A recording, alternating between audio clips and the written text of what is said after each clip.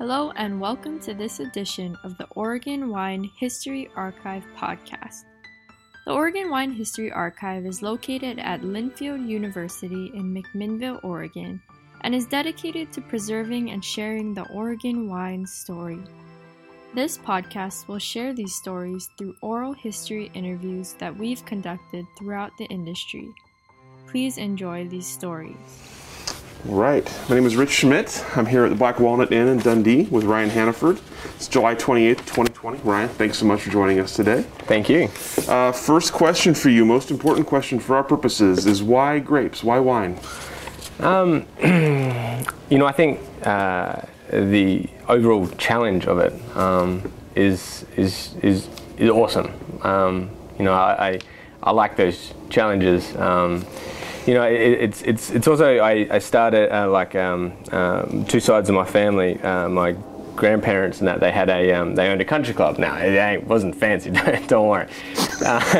Didn't come from money, that's for sure. But it was really cool that my mum's side of the family, who I was very close with, we had my dad was the manager, my pop was the owner with my nana, and I had mum as the secretary. Her sister or my auntie was behind the scenes. The chef was my uncle, and my other uncle was a barman, and it was kind of like really. I always sometimes refer to it as like an Italian kind of thing. So it was really cool. And my sister was a waitress. I was the dish pig. It was so it was really cool. And so I always grew up with that. It was a fine dining establishment as well. So having that was, I think, a really big part of my life, I think. So while all the kids were playing at school, for holidays and vacations, I was working, grinding away and so on and whatnot. We also, parents had a citrus property. It was relatively small. I think it was 30 hectares. So it was a good size, and it was a citrus.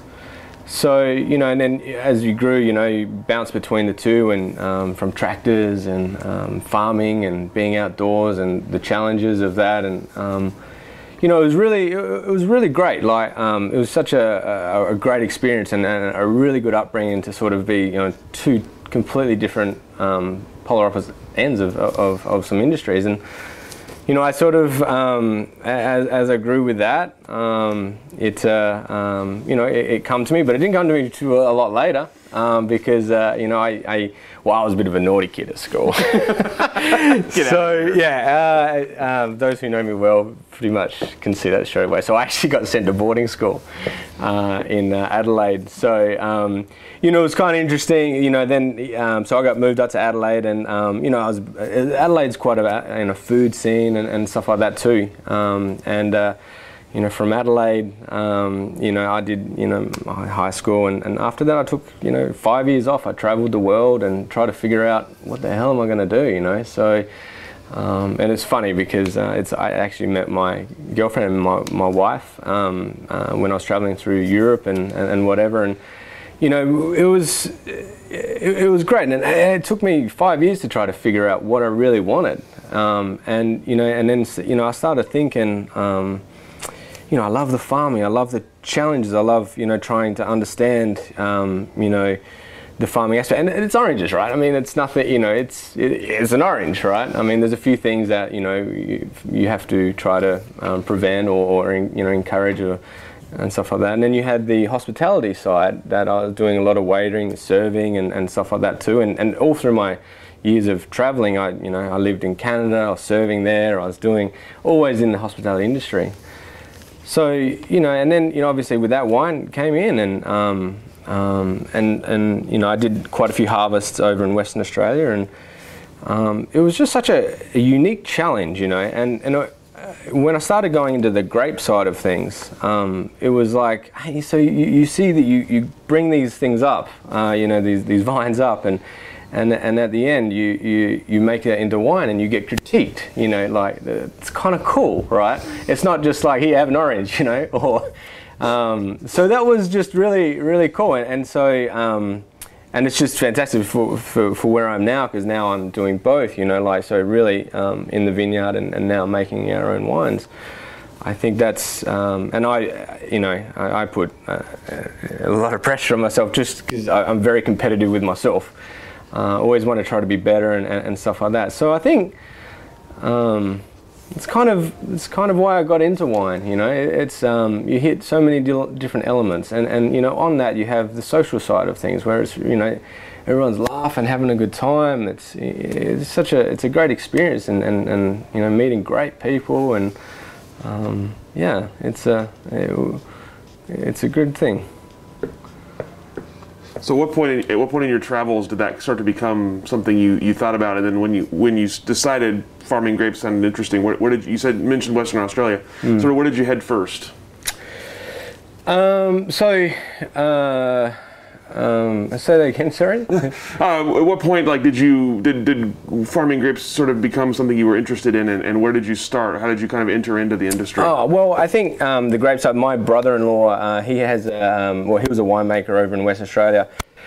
And, part of my, getting rid of my silly beans, I drove over across the Nullarbor and with my sister actually, and landed, and, he sort of, hey, do a harvest with us and whatever. So it was, that was when I first started playing with grapes a bit, but actually funny enough, when I was very little, I had, my family friends, I had to help out, when it was harvest time in the Riverland, and that's where I'm from, and it's a very bulk industry, right?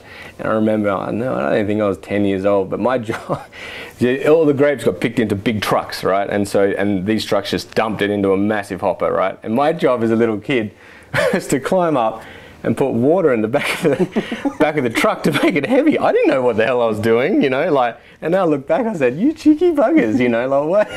So that was my first experience. Not a very good one, not one I like to brag about, but it's pretty funny. But when I went to West Australia, that's when I started, I was harvesting, so we were on mechanical harvesters, and, that was like in 2000, early 2000s, and actually, it was crazy. My first time driving a harvester in there was, I was to literally dump, because the wine market just went really bad. And my job was to train on that harvesting machine to dump grapes on the ground. And it was like 100 and something ton I did. That's my training experience. But, with my brother-in-law, Jono, it was kind of interesting, it was kind of a big part of all of this. And, I was like, hey, why would you want to get into this industry? You go, hey, sometimes the best time to be in an industry is at the worst time. And that probably stuck with me for a long time. And I was like, that's a good point. And, but, since then, after that, that's when I traveled around, and, that's when, things, seeing different cultures, and being with different languages, and being with different people, and was, everything came together, and it took me 5 years, but so then, I was in Toronto, because at that point I was with my wife now, and I couldn't get into America, so I lived up there, and I was actually a rickshaw driver for a while, funny enough, but so I got by, right? And then I applied in Toronto for a mature age student at Adelaide University, which I certainly wasn't mature, but I got in somehow. So that was kind of where it all started, and then I did my time there, and there was an option of where I could have gone to another university, but you work and then you studied online and stuff like that. But again, I went back to my brother-in-law, and he's like, look, it's just better, just get it done, and then your university life is kind of interesting and fun, and you meet new people and people that you're always with, and like a couple of those guys that I went with the university with, my groomsmen in my wedding, so it's really cool. That we're very, very, very close. So that's kind of where things landed out. Tell me about the process of actually learning what you do, of learning the skill. Was it mostly book taught? Was it mostly reading? Was it mostly just doing? How did you kind of acquire the skill, and how did you sort of figure out what you wanted to do with it? I think there is a lot to be said for university, even though I probably don't say that out loud much. But it teaches you to think in a different way on how to solve problems. Sometimes I was like, am I even learning anything here? But you actually are. And so that's an important part, and it's Adelaide was a very scientific university, and I'm definitely not a scientific guy, if you can tell. And then once you start working on vineyard, and then when things start becoming your responsibility, talking to people and being with people who know, from winemakers to vineyard managers and stuff like that in the valley, and your experiences, and that's a huge part of it, a huge part, because there's something to be said about learning something in a book or whatever, and then actually physically doing it, and being responsible, and you have to try to go to sleep at night, right now, you're always worried about mildew or something like that, cropping levels. But I think over time you get more and more comfortable, I guess, and I think that's really valuable, and that experience. And when you see these vineyard managers or winemakers that have been Christum and who've been around for so long, God, it's just really cool to know the ins and outs of everything, your wines, your vineyards, is really, really cool. And being connected with great people. I was fortunate enough to work for some good companies. Well, great winemaking, and they were good company. I learned a lot. I worked with Dominic Lafon, who was just a mentor to me. He was just a great bloke, just solid. I learned a lot, and and with people surrounding him and my close friends, and it's funny enough, we all kind of worked for the same person at one point. The Ken Paolo's, the Tomas, Will Hamilton, all the whole crew, right? We talk a lot. We always we're always driven to be better and better. And I've changed the ways I farm a lot, trying to adapt to the climate as well. And and one thing I always talk to our crew is that, look, guys, we're not growing grapes. We're making wine. Don't think of it like that. Sometimes the prettiest cluster or the prettiest vineyard, the greener vineyard, is not going to make the best wine, right? So let's try to understand, work backwards and try to go that way. So how did you get to Oregon? What brought you here, and what sort of intrigued you about being in Oregon? Oregon actually came when I was at university. Actually, my very close friends, we all worked in a bottle shop, as well as I did vineyard work and stuff like that too. But had to pay the bills, and when you start buying Burgundies when you're in university with no money, you kind of look elsewhere, right? Mm-hmm. So there's a fascination to me with Chardonnay and Pinot. I think they're one of the hardest to grow, and so that's just my inner competition of myself of, God, I can do this. I can do, and besides not having any money and really liking Pinot and Chardonnay, and Burgundies was just really cool.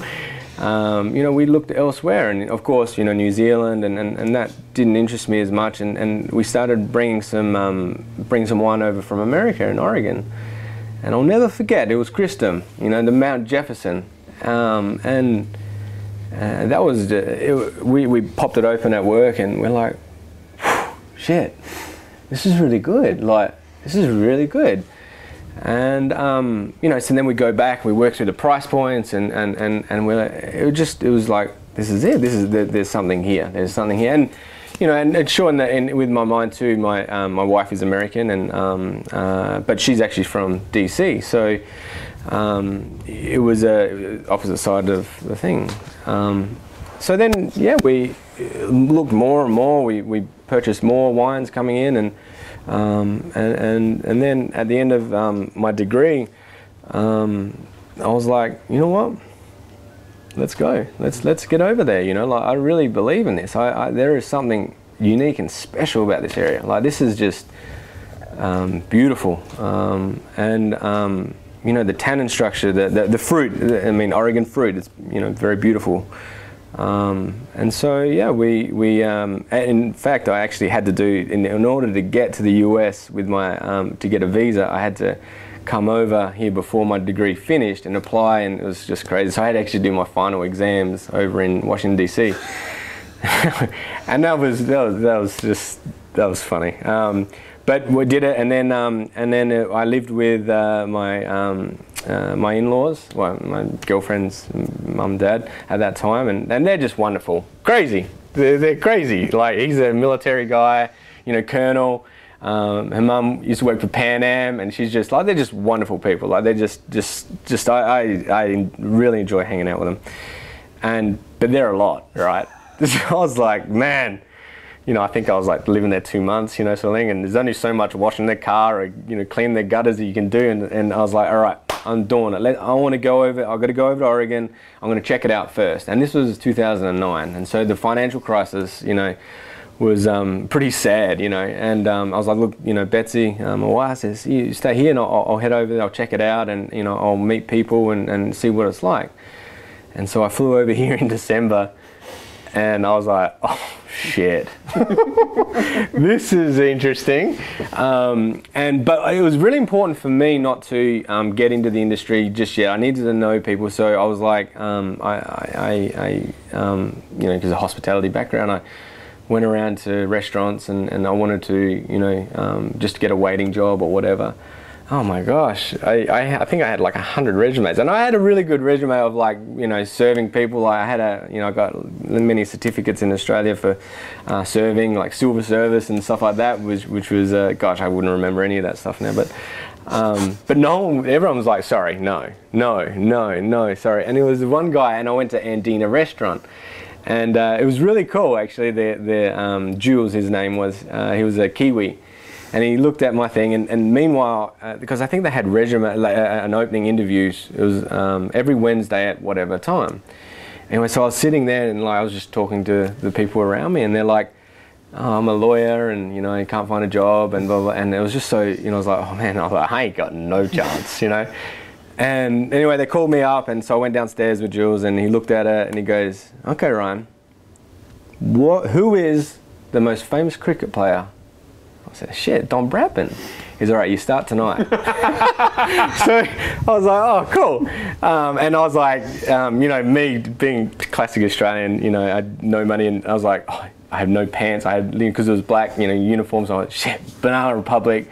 I was like, oh my God, I just spent $80 on like a pair of like slacks, you know, and some shoes and whatever. So anyway, I busted it back in, and then got a job there, and that was actually really, I mean, everything in life, I think there's a great portion of timing, you know, and it was, and I, during this, when I was working bussing tables, that's all I did, I just bussed tables, and at home I was researching everyone. Like, it's so funny, like, we moved houses a couple of years ago, and anyway, I had a 1 inch pile of papers that I wrote down everyone in this industry. Like, I was just so determined, and just so I need to understand everything.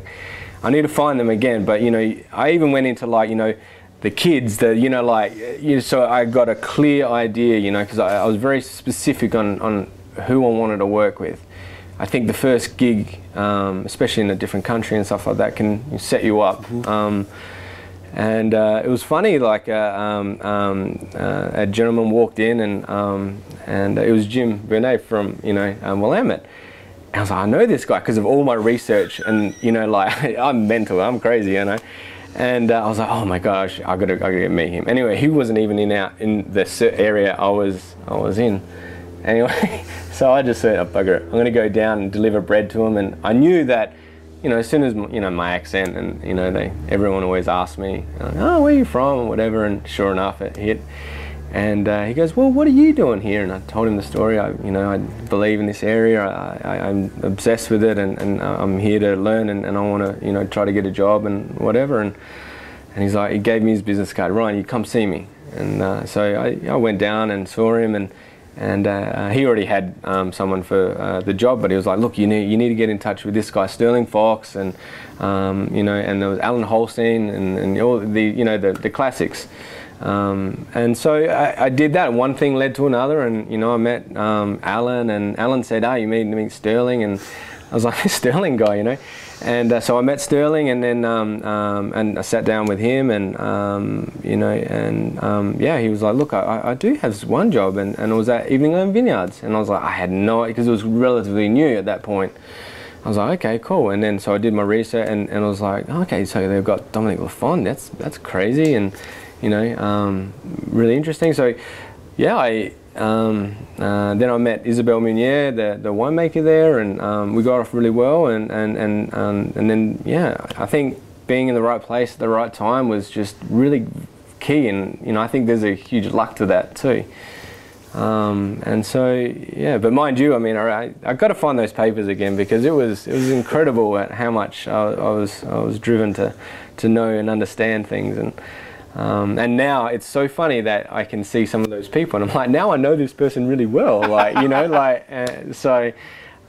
yeah, that went to Evening Land, and then I stayed there for a year. My visa was for a year, and anyway, then they offered me the job to manage the following year, and we did really, really well, and just an amazing crew, like the guys.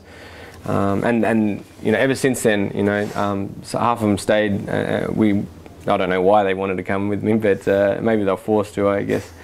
But Rocky is my lead guy, just an amazing person. This guy's got the green thumb, just fantastic. Anyway, so we busted it out there, and I stayed there I think for 5 years, and it was just made some great wines, and I learnt so much, and that's when I met some really key industry people that I know today, and who become really good friends with, and so yeah, it was Oregon is just I'm obsessed with it.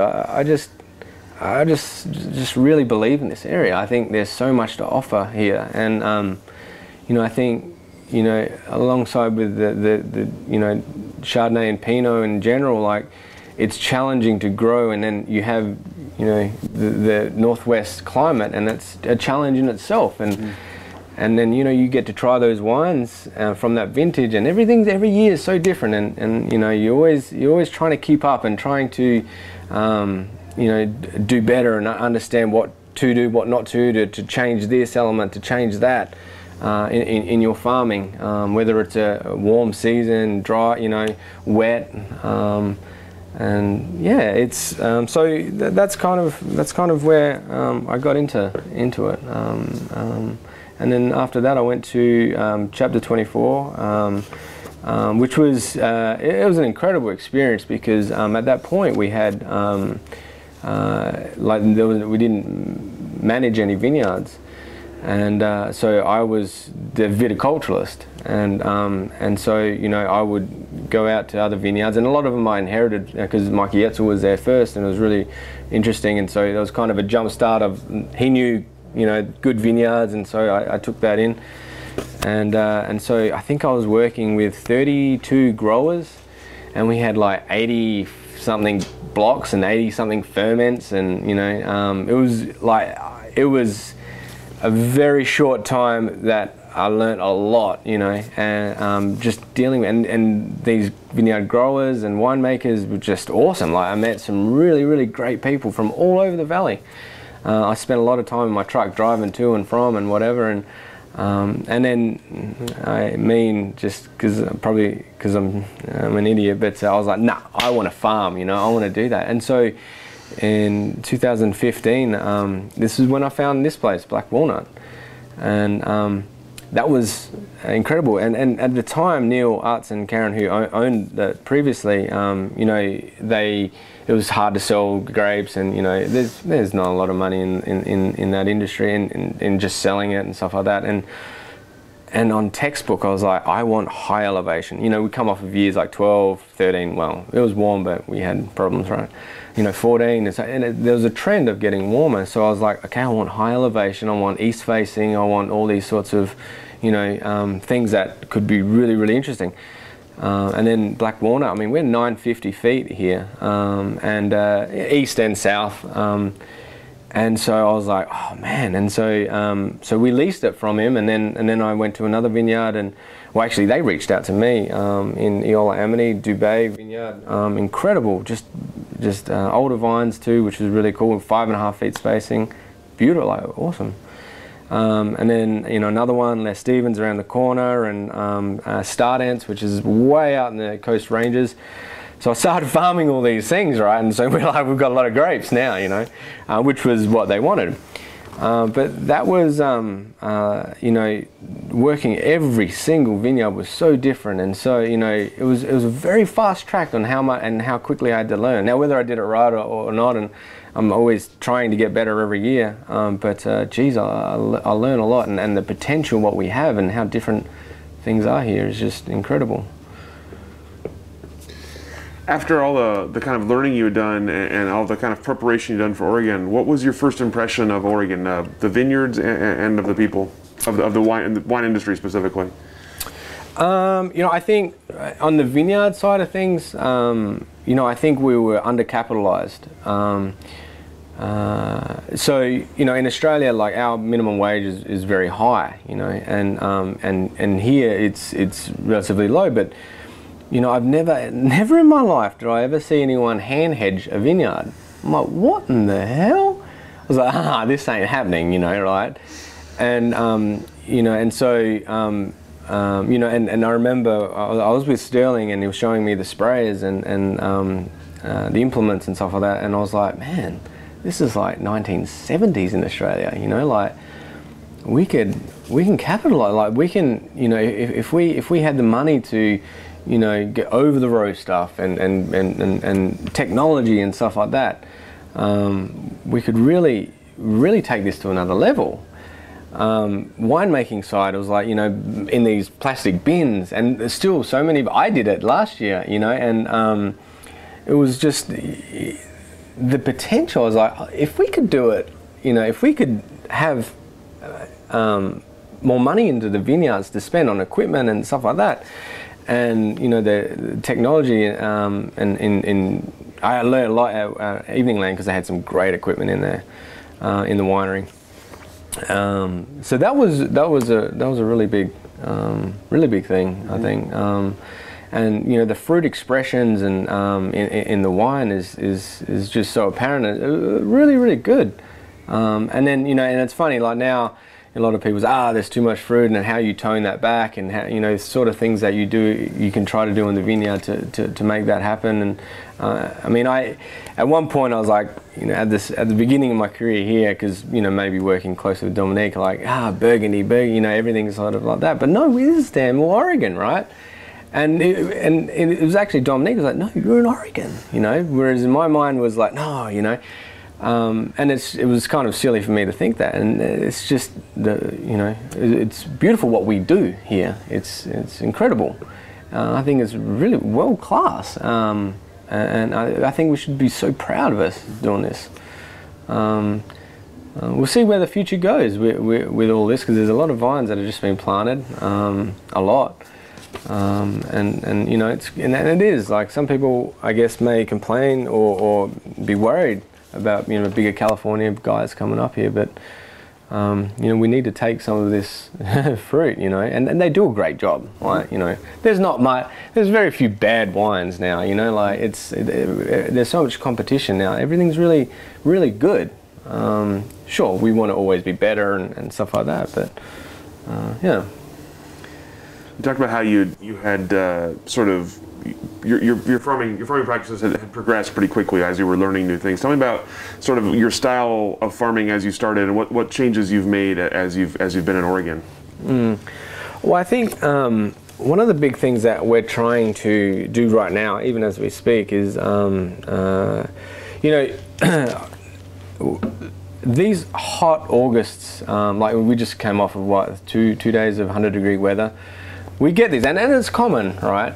But you know, in organic programs, there's a lot of sulfur usage, and you know, I've tried dialing it back a lot. But we also have these warm nights. You know, we have on one side we have you know, high mildew pressure and stuff like that, and you need to open the canopy. But you know, I feel that you know, we need to protect these clusters a little bit more. You know, because you know, it's hard.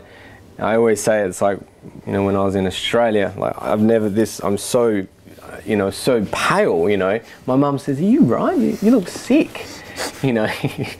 And it's like that with grapes, you know. If you're exposed to it, your skin becomes leathery and you know, and really hard. And by opening up the canopies and too much, you know, the grapes will do the same. And they, you know, we had a great example at Seven Springs where we had the hanging trellis, and you know, they're really exposed to the and they made very big meaty wines, and they're good. I mean, it's not my style. I love I love elegance and prettiness and all the stuff that Pinot and Chardonnay do. But you know, so right now I'm trying to determine that sweet spot of giving that enough protection and making sure we have enough airflow and stuff like that. And it's not just, you know, there's a lot more to consider. I think like yeasts are a big important game to it. Not spraying as much sulfur as what you know, I used to do. It's effective, but you know, there's other elements of, you know, reduction in wine and stuff like that I'm trying to you know, come up in my own mind. When we planted witness tree a little bit differently, so where the angle of, you know, the sun at August 1st at 4 o'clock in the afternoon, you know, so we changed it like 55, we did a few different ones, 55, 45 degrees, you know, northeast, and try to protect it a little bit more. So that's one thing that I'm going. Cultivation is another one.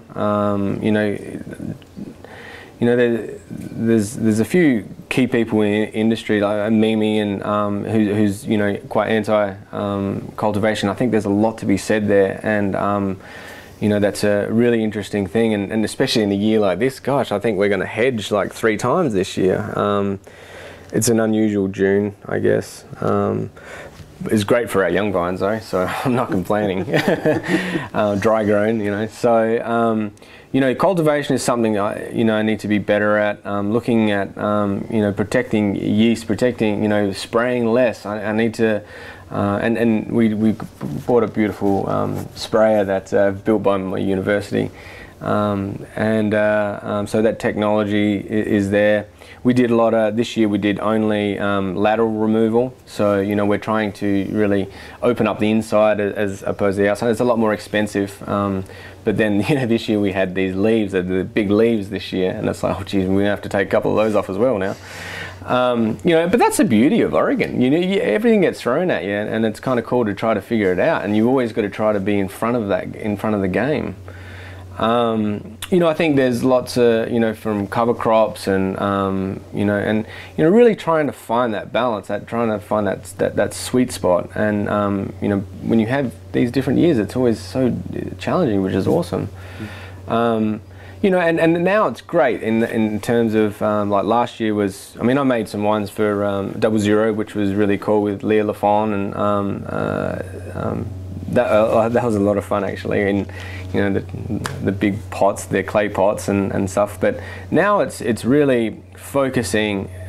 Before I always used to say, you know, like we are making wine, not growing grapes. But now it's like, okay, now everything's in my hands, so I need to be able to make sure this is going to be as epic as what I can make it, you know. And it's kind of cool that I was, you know, we sell the grapes to a lot of other growers, winemakers, and very talented, and previously, you know, so it's kind of good to learn that. But now it's like 100% in my boat, and you know, trying to come up with better ways, or where I failed, what I think I did well with, you know, whether it's small things like cropping levels, or whether it's, you know, the cultivation, or whether it's burning, or whether, you know, it's a good saying is like farming is legal gambling. So it's kind of, it speaks, there is a bit of luck there, right? So who knows what, next week's going to bring. But so my mindset has changed a lot on how I look into creating our wines, because I'm not a winemaker. I don't like to say that, and bloody winemakers. But I just have so much respect for like John Thomas, and like I think that creating that small, where you have the whole system, in your hands is just unique, and I know it's very rare here, especially there's always that dynamic of the winemaker and the vineyard manager, and they catch up 3 times a year, right? I hate that, and I've never been in a job like that because it's always been quite tight. But this here, it's like, all right, guys, let's hustle, let's do this, and this is the reason why, and trying different things. Like we always do different experiments, whether it's like we'll do a leaf pour or and we'll pick it separately and we'll ferment it different, similarly, so I can try to understand that. It's become a lot more real now, and before when you were just farming, and everyone's if the wine's amazing, it's the winemaker, right? If the wines didn't go so well, it's the vineyard guy, right? it's just but now we can really start to see this, and I've got so many more years to try to figure it out and to get to where I want to be, and I'm so fortunate to be with Rick and Erica, who are the owners here, and they this is the first time I've been with a business that it's owned by a family, like only one family, and they own Black Walnut and they own Witnessry, and so it's really good to have those 2 different things, and we're making the wine from each, and it's great. It's really good. Was the plan all along for you to eventually make the wines here? Did that sort of kind of happen naturally? At what point did you go from farmer to farmer/winemaker? Yeah, well, I think I've always said that. I've always wanted to do that, and there was a few opportunities that I had to have my own wine label and stuff like that. And at the time, it probably didn't make sense, and the partners who I was with didn't make sense. That's exactly what I want, because that's what I believe in, and that's in and let's hope I'm doing good. We'll find out what the wine's say. But so when there was some issues that came up with the business partners beforehand, and they split, and the opportunity was when they sat down and said, "Hey Ryan, look, we want you to farm our grapes and we want you to make our wine, a small amount of wine." And funny enough, we always Rick Miller, who he's just a wonderful. I just got so much respect for him. He goes, "Hey, if it's no good, we just tip it out." I'm like, "Oh, okay, right. So you have a lot of confidence in me, huh?" I was like, "Don't forget, I have made wine," so that was a turning point for me, and I was like, absolutely, and working with 00 and the consultant Pierre Millman, he was just incredible, and I hope to work with him again. Just a really very scientific, very very matter of fact. And I kind of like that, as much as I'm sort of like, it's very, exact, and I can learn a lot. So I think soon we'll start bringing him in, I guess, as a consultant. But I just right now it's where I'm really, my focus right now is to showcase what this vineyard does, and this is not going to be a big. Big style of wine, and that's not what I want. I mean, I want elegance, I want prettiness, I want to really show what this vineyard does, the fruit expression, the tension, all those factors that excite me. So yeah, I mean, I was very lucky, and I guess, right time, right place. and working with really good people right now. I'm just over the moon. And and it's kind of interesting now being at the Black Walnut. Being with guests, we do well, not right now, of course, because of COVID, but I do a lot of wine tasting, a lot of vineyard tours, and we sit in the middle of the vineyard, literally sit down, and we'll drink wine and in the middle. This is going to be the first year. I bottled the rosé a while ago,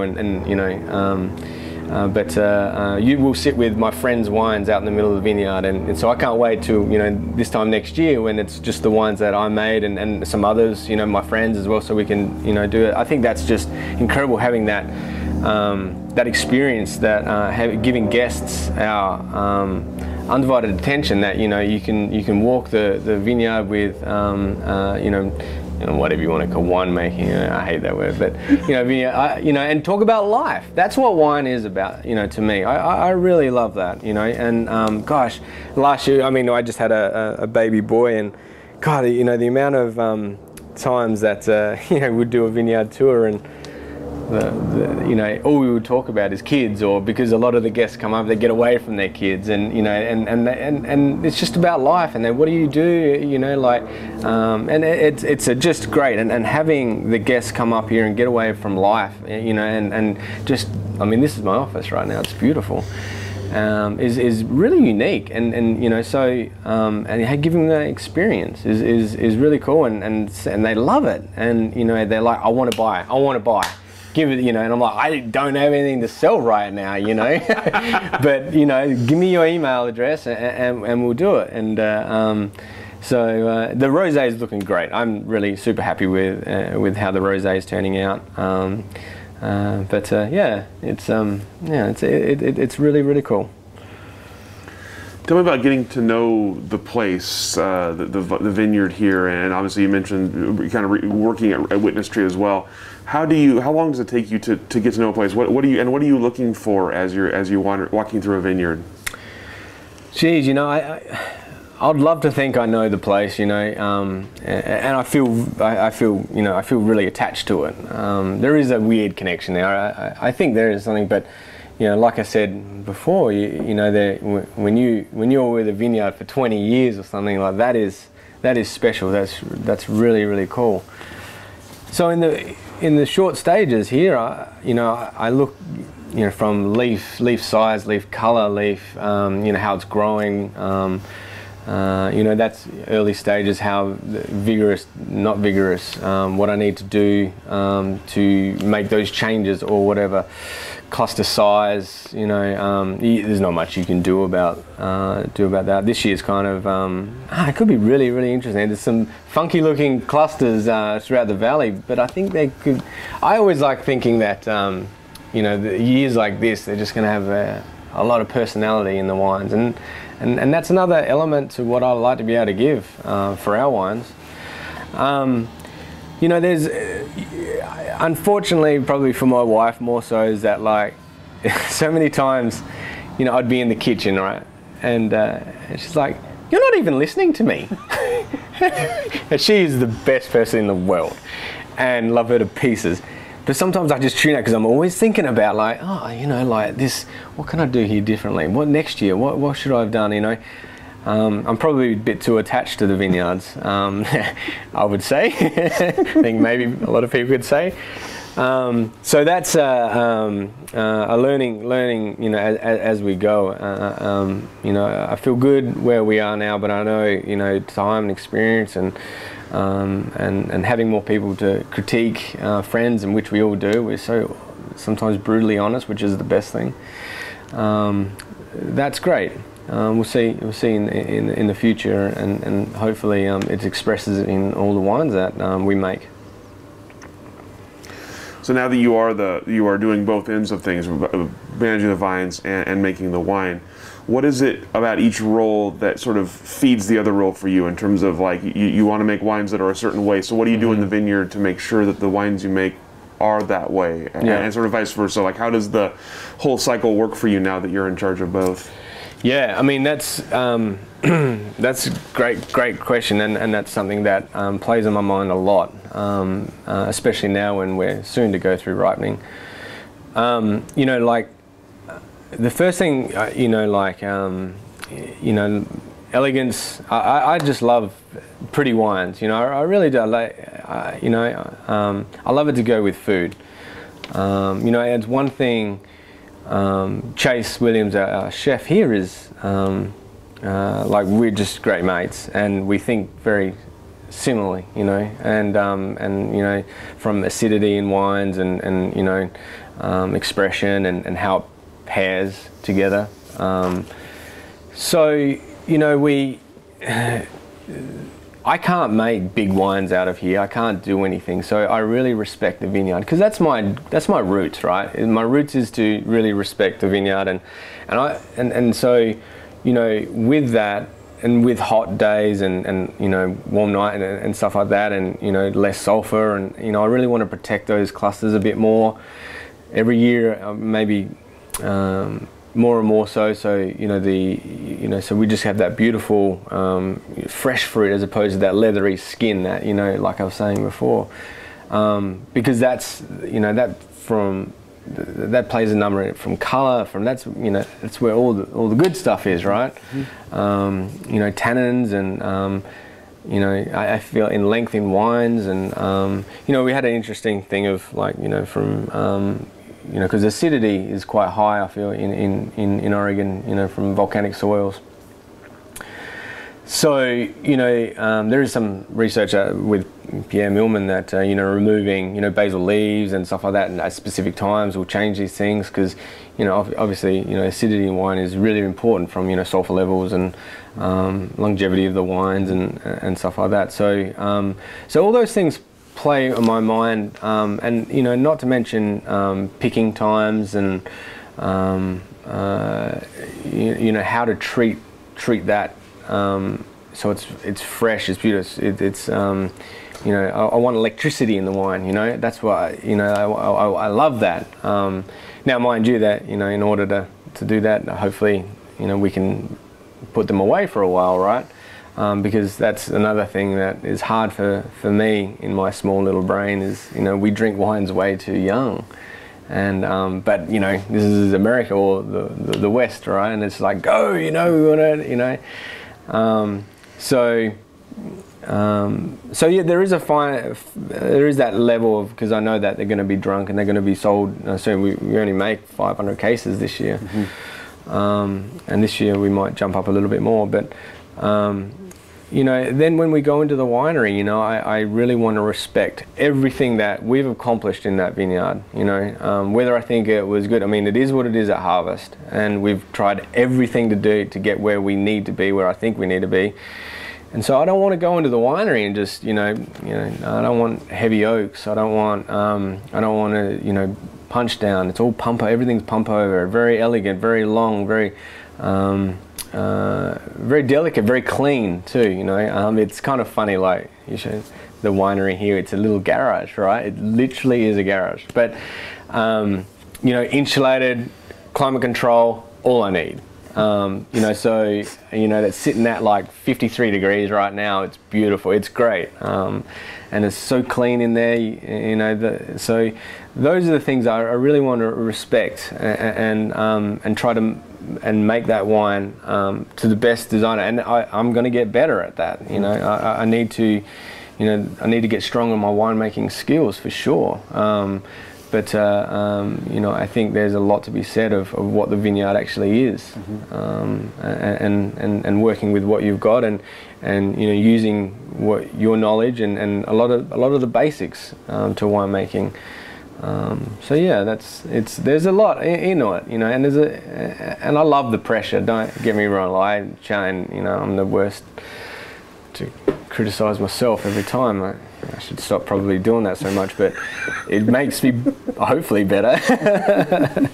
So yeah, full circle is great, and having every little bit of control and stuff like that is just really good, because it's all in your hands, mm-hmm. And that's hard to find these days. do you feel you're at the point in development where if you taste something in the cellar, you can trace it back to something in the vineyard, or if you see something in the vineyard, you can trace it forward to something else? Or do you feel like you can make those kinds of changes and you have the ability to kind of tweak for the next season? Yeah, I think I'm at that level now where that I can understand, you know, those certain tweaks in that we did in the vineyard that that I can see in the wine. You know, I'm spending a lot more time pulling samples, and so I pull samples, and then I just throw out, you know, like a number for it. So everything's random. So and you know, and every time it's interesting to see, like, I think that's that wine. I think that's why. And by doing it that way, it's kind of like, yeah, this is richer. It's got that more length, you know, and maybe I was thinking maybe I undercropped that. Maybe I should have had more cropping levels, or you know, this vineyard doesn't have any stress that I can see, and even now it looks beautiful, too beautiful sometimes. You know.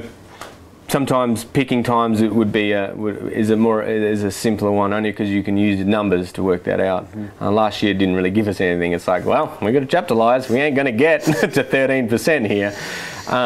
So that was kind of a hard one to do. But I feel that I can look into the wines as I taste and sort of see, I should have done this. I should have done that. Or this is good. We should, you know, amplify. We should do this again. You know, and you know, I think next year I'm not gonna cultivate this vineyard. You know, and I want, you know, I want more expression from tannin profile for that. So I think this vineyard is in warm years, this does fantastic. It really does, and I think that's the trend. I mean, maybe we're all global warming, I mean, things are happening, right? June was different, whatever. But I think that's the trend, and so, you know, I need to adapt to that, to calibrate as well. Yeah, it's definitely it's definitely one that plays with you a lot. Sometimes too much. My wife will kill me at one point. You're not listening to me. Sorry, I am, but so like the vineyard is mistress kind of thing. Where I get it. Yeah, exactly. What about a year like last year? You talked about last year being different. You coming off a string of fairly similar hot, dry years. Suddenly you have a 2019. So what are the adjustments you had to make last year, and did they work? How did you handle it? Yeah, I think last year was a year that was, you know, well, we planted, you know, 144,000 vines, so it was kind of that last year was kind of good for it, right? It was you know, we had some rainfall and stuff like that. You know, I think you know, I think I shouldn't have cultivated this year. I mean, this is just a really wet year, you know, but again, it's legal gambling. But I know these vines can go really well, and so I think my cultivation plan needs to be sharper. And we do a lot of like, you know, when we prune and we know these areas that need more or less, whatever, and we cultivate that little bit, and it could only be 10 feet or whatever, right? We need to be more precise like that. So, you know, we really need to take it from, you know, we do those panel, but, you know, even the vine to vine really thing. And I mean, we're small enough that we can do it and try to get better. And but yeah, I would say, you know, cultivation, I think, is a big one. I think, you know, this year, you know, I've had some growers say, the wines are a little bit reductive, you know, and I love reduction. You know, Pinot, yeah, in my Chardonnays for sure. Don't worry, yeah. But for the Pinot and stuff like that, I understand, you know. And sometimes it can be the vintage, sometimes it can be the grower, and sometimes so, you know. And so I've really toned down a lot of my sprays. And then this year it's some good powdery mildew, you know, weather right now. Like, and you know, there's not a lick of sulfur out there for a long time.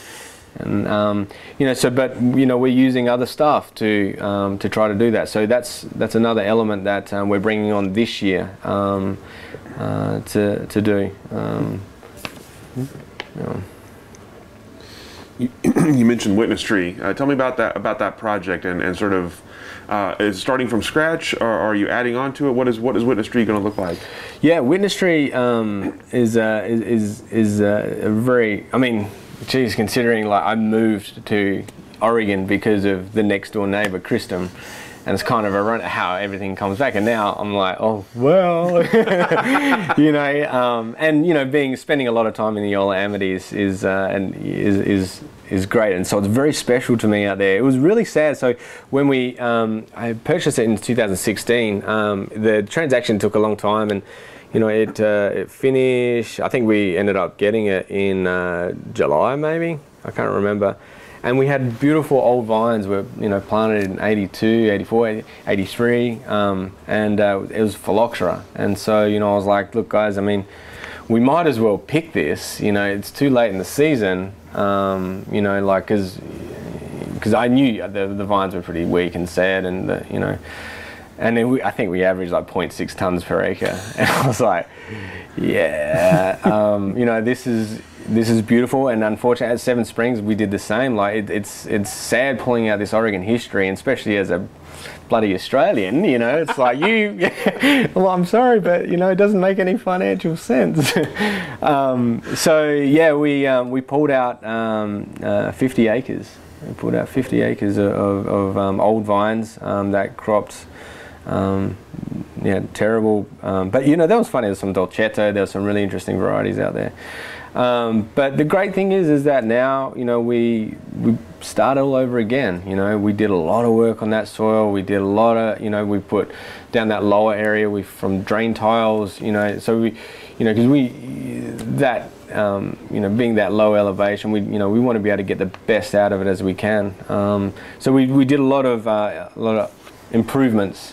And planted, you know, 2 meters, and like I said, row orientation, you know, from 50 to 45, you know, 55 to try to play around with some things, and then going up the top in the sweet spot is just, it's going to be really exciting. Even some of that lower stuff is great.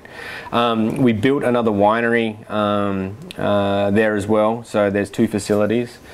Now we got no tenants in there right now. We had and moved on. That was part of the breakup with a lot of things. But you know, I think there's the potential that we have there. We've got some people, you know, very interested, and COVID certainly done some interesting things. And you know, we want to be sure we get the right partners. But I see that being a hub for young winemakers that you know. Because it is quite expensive, you know, to make wine, and you know, there's so many expenses to make it, and then you know, to get the money back a couple of years after you've made it, and you spend it, and then you keep spending money on the current year, and there's a lot. So I really see that being such a young entrepreneur kind of young people making great wines, you know, hopefully, you know, from the fruit that we farm, and everything's in-house, you know, everything's close with great connection. So that's where I see that side of things. We've got a lot more development to go. I think we're going to plant another 5 acres and that, but I think in total we can get that vineyard to 70, 72, 73 acres or something like that. But you know, right now it's also, you know, we're in no rush to plant that. We really want to you know, do the right thing out there.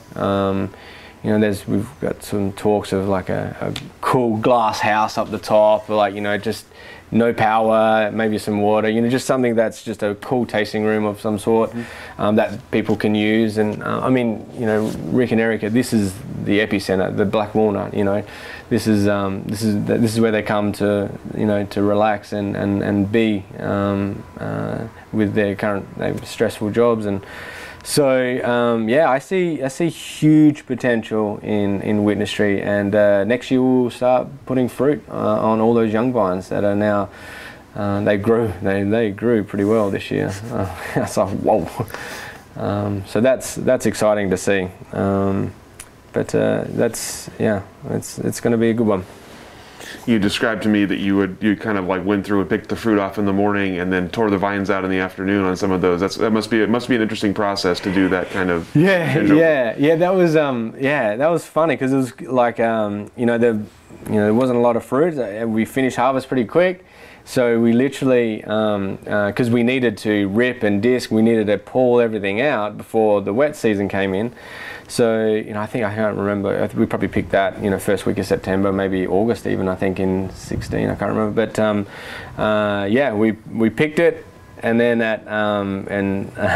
we with the tote trailers on the back, and then sent that into the winery, disconnected the trailers, put chains on the back of the, 2 chains on the back of the tractor, and then just pulled them out one by one. It was sad, like it really was, because great history behind the witness tree. As like many other places in Oregon that unfortunately has phylloxera.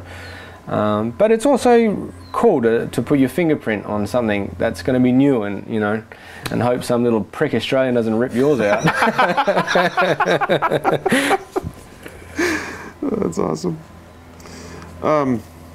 So obviously, a lot of things just getting started for you. Just started with the winemaking project here. You have Witness Tree kind of coming on board with fruit. Yeah. What do you see as you look ahead for yourself and for your various projects, say 5-10 years into the future? What are kind of your hopes for the next steps? Geez, like so much has changed in 5-10 years already, and I think we're really lucky to have the inn here, and have that that personal connection, that experience. I really like. I think that's something to be said. I think there's we need to change ways to sell wine, and it's not we need people to come here to have these great experiences. Whether you're with Chase in the kitchen, myself in the vineyard, and often Chase and I do all these things together. Mm-hmm. So I think that I really think that having more of a closer connection, and because we only make a small amount of wine, right? And I'm lucky enough to choose it from what I think the best vineyards, the best locations are. So of course with that, I want to increase our production. I want to get us to about that 1,000 case area. In 10 years, who knows what 10 years is going to, that's just, oh my God. I mean, I've only been here 11, I think now. But that is a very, very interesting way of having that, having guests already in your vineyard, and doing these and from vineyard tours and stuff like that. I think you see how COVID plans out and stuff like that, but I think there's room for entry level wines that we can share in restaurants, and I think that would be kind of cool. But it's I don't want to I hate using the word cult. I don't know if there is a cult for Oregon. I mean, there's some fantastic people and wineries and stuff like that. But I don't see that being an Oregon thing, because Oregonians are too nice, But I want to build up that loyalty. I want to, so people can come back here and experience and come back, bring friends, and so there's a lot to it. It's not just winemaking. It's not just vineyard anymore. It's a lot more to that, and I think COVID for sure is opened our eyes to a lot more different things, and ways to get around that, and ways to create loyalty, and I mean that's a hard. I mean I've had several conversations about like from millennials, which I guess I fall into that category, I guess, but I'm kind of an old school, I guess. But we're not really loyal, and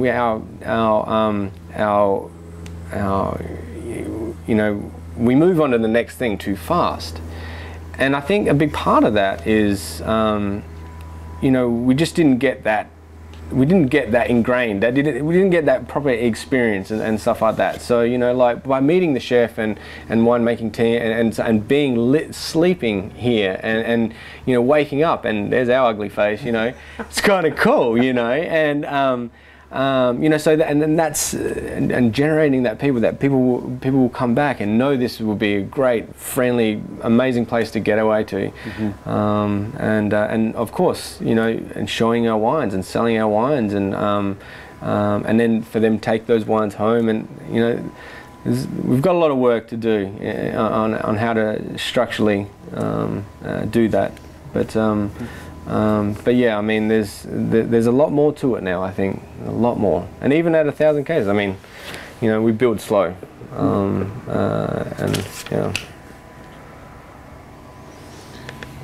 You brought up COVID a couple of times. Obviously, we're still dealing with all the effects and a kind of an uncertain future.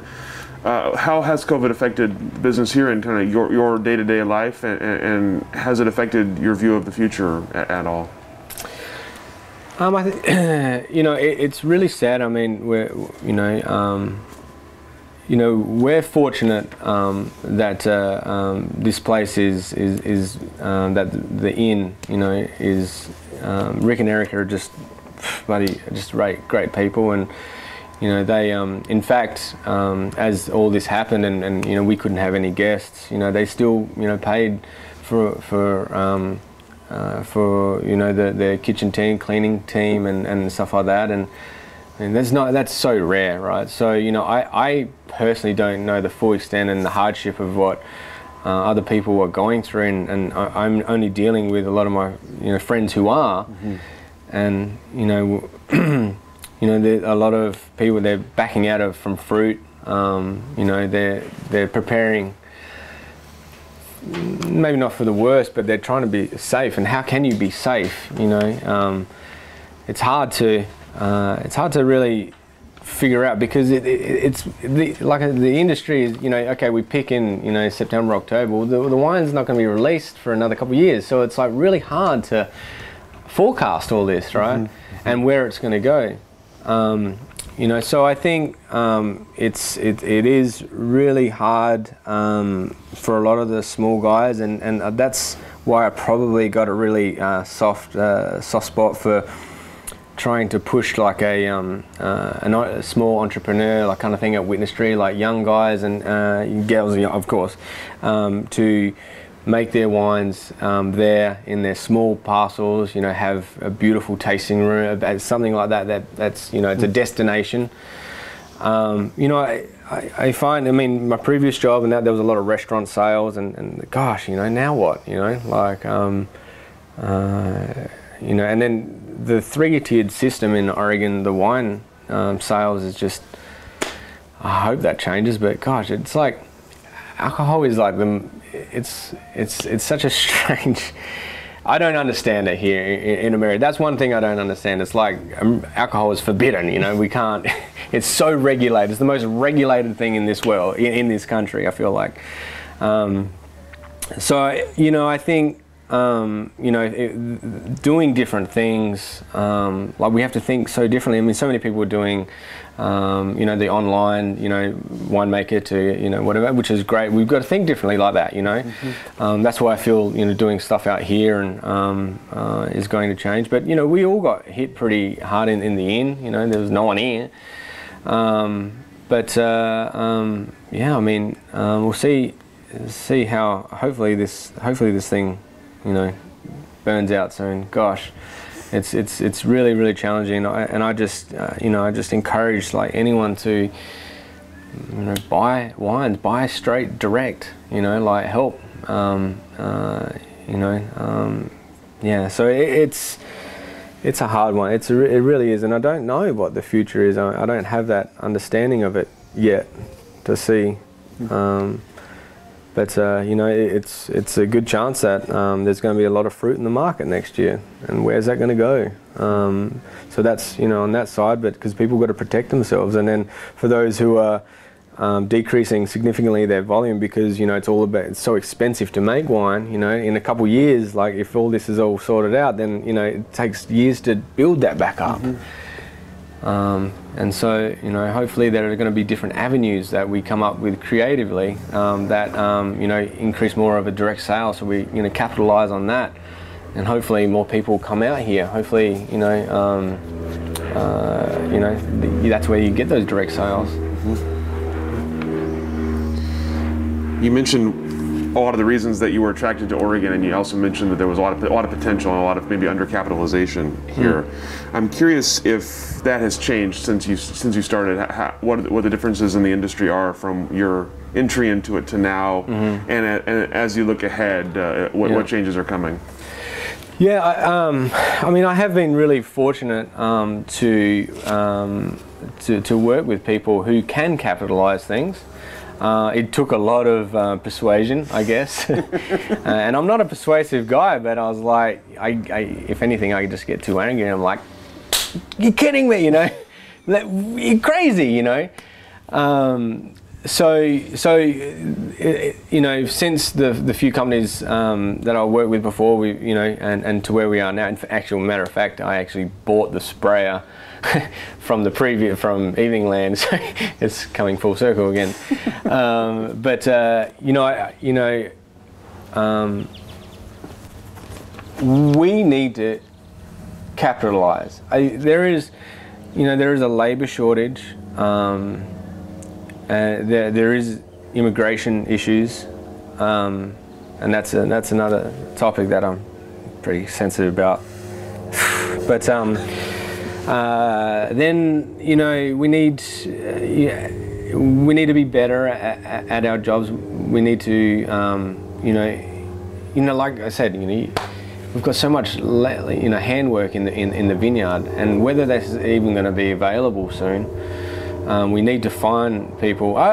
It is interesting, like, because I've changed my mind a lot on how, like, so when I first started just farming vineyards, I was like, why aren't you spending more money in the vineyard? This is crazy, you know. And it started making a little bit of wine. Yeah, you need to spend money in the winery, you know, stuff like that.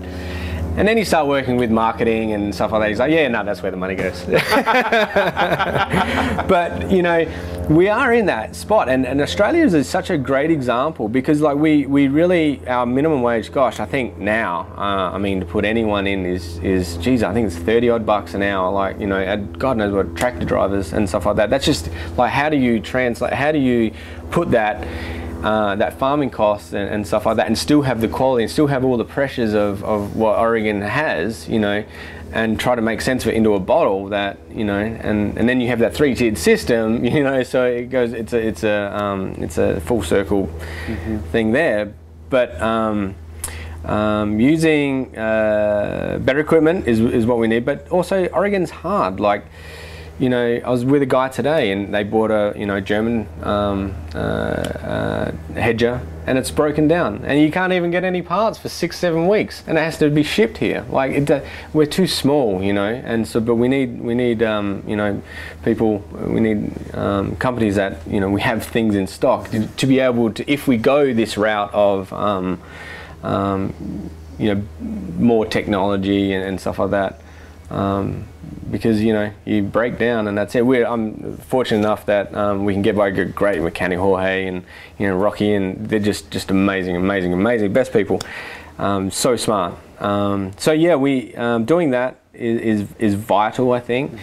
You know, I'm a big believer in I don't know if it's a secret, because I don't know if I'm doing any good, but you know, I'm a big believer in you know, in paying people really well, you know, like, and sure, it's not my money, but I've been able to put that in front of, you know, and I've always been like that. That's because, you know what, there's a problem in my mind of how things are treated, people were treated and stuff like that, and the potential, like, that we have, you know, and, you know, like, our crew, my crew, I feel like is the best. I just sincerely just think they are the best, and they get paid really well, and the thing is that, you know, they'll do things so much faster and better than anyone else. So at the end of the day, you know, like, But I understand when we're just selling grapes and stuff like that, there's hardly any money in this industry, so it's hard to do that.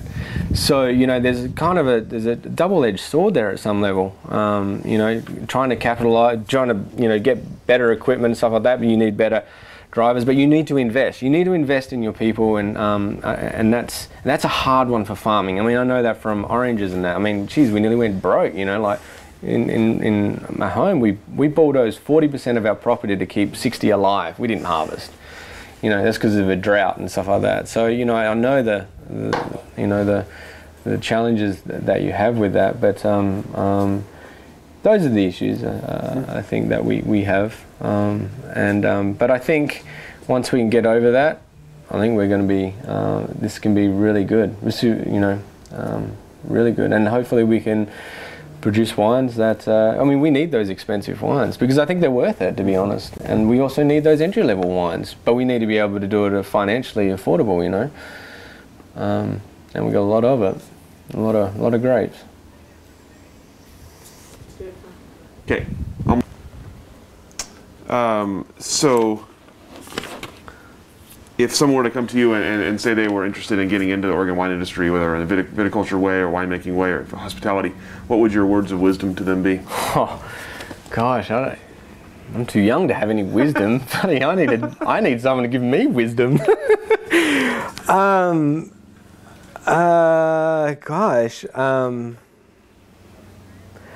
Be dedicated. Own it. Don't be a renter. Own it. There's, we work incredibly hard, probably too much. But I think maybe because, now I have a little baby boy, I'm trying to find balance. And it's kind of, I feel that when you're in the vineyard and you feel good, this kind of sounds a bit crazy, and maybe this is biodynamics a little bit. But I feel that when you and the crew and everyone is feeling good, and you're balanced, and you're having your days off, and you're doing this, it reflects onto the grapes, and it's weird. I know this sounds kind of, but I kind of believe it. Well, I really do believe it.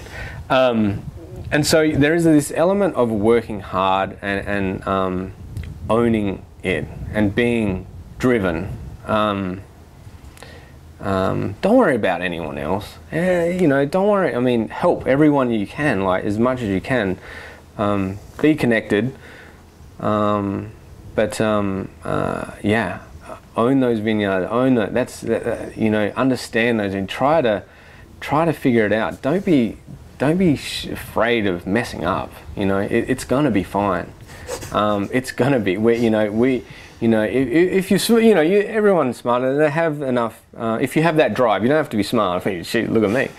But I think that's a big part of it.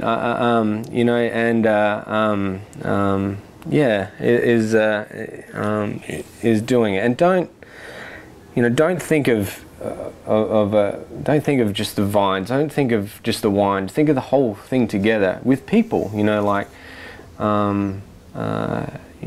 to, you got to sell these wines, you got to own these wines, you got to make, it's got to be authentic. It's got to be like when we're sitting down and having, a glass of wine, and the idea is for you to buy the wine. I want you to know who I am. I want you to know the whole global thing, and don't think so limited.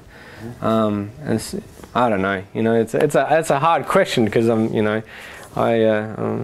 got so much to learn myself. But I don't think I would have be sitting here today. For if I wasn't so driven and so competitive with myself. That's for sure. I sound like a crazy man now. It's a lot of good advice for someone who doesn't have any good advice to give. Oh, I don't know. But it's a good area. It's beautiful. One last question for you, and something you brought up a little bit earlier that I want to kind of expand on, a little philosophical for you. So you talked about what wine kind of means to you as like a way to talk about life. So is that We like to ask what wine's role in a society is. Is that what wine's role in a society is to you? It's just wine's role in society. I drink wines like that. I mean, I don't get me wrong. Like, you know, in the last couple of years, I've drinking more cocktails these days. You know, probably because I need them. But when I drink wines, you know, like I think it's for me, it's you can really see the personalities in there. You know, you really.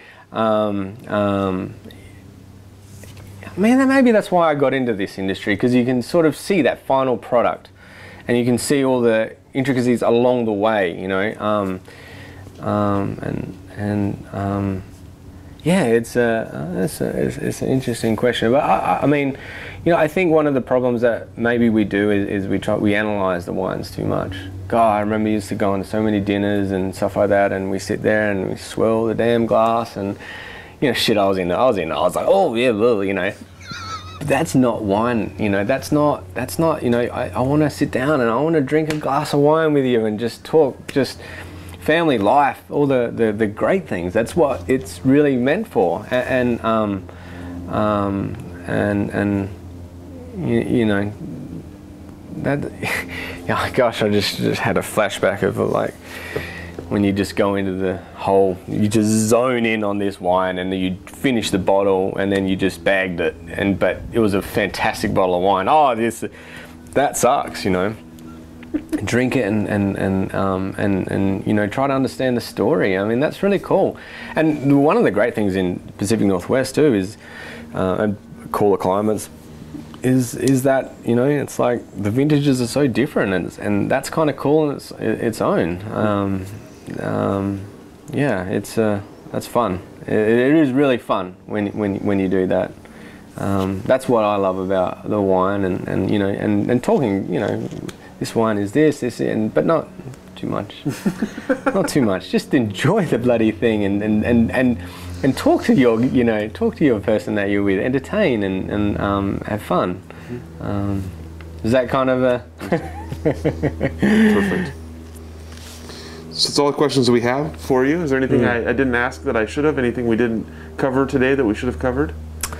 Gosh, no. I mean, I didn't know what to expect, but no. I think I've said it. I think it's very clear how much I believe in Oregon. You know, I mean, we moved everything. We sold our car. Like, we're like, shit, we don't have much money here. And we sold a car on the last day. My parents had to take the money and from the guy who bought it in Australia. You know, so we're all in, you know. God, I would never look back, you know. It is such a great, and the people were just fantastic. Like, it really is a special place in this world. And I think we've got so much more to go, and we can all learn a lot more and really take out a lot of this. I need to get this COVID thing out of the way. Jeez Louise. But it really is it's special. Yeah, I think yeah, I mean, gosh, and we could talk about immigration and stuff like that, but I don't want to. Next time, right? Next time. Focus interview. Yeah, exactly. Yeah, don't let me go. Shit, lucky I've only got coffee here and not a whiskey sour. So we're doing before noon, so it's more likely. Yeah, exactly. Well, you never know. We've been up since like 3. Well, thank you so much for your time today, for sharing your stories and your thoughts. We'll go ahead and let you off the hook. Oh, awesome. Well, thank you guys. I really appreciate it. Thank you for joining us for this edition of the Oregon Wine History Archive podcast. And thank you to all the supporters, partners, donors, and interviewees who have made our project a success. Be sure to check out our website at OregonWineHistoryArchive.org for more interviews, plus photographs, wine labels, and more. And stay tuned for more interviews as we tell the story of Oregon wine. The Oregon Wine History Archive podcast is brought to you by the Oregon Wine History Archive at Linfield University. The executive producer is Kiana Anderson. Producers are Rich Schmidt, Rachel Woody, Stephanie Hoffman, and Camille Weber. Special thanks to all the Linfield Archive students who have assisted on our oral history interviews.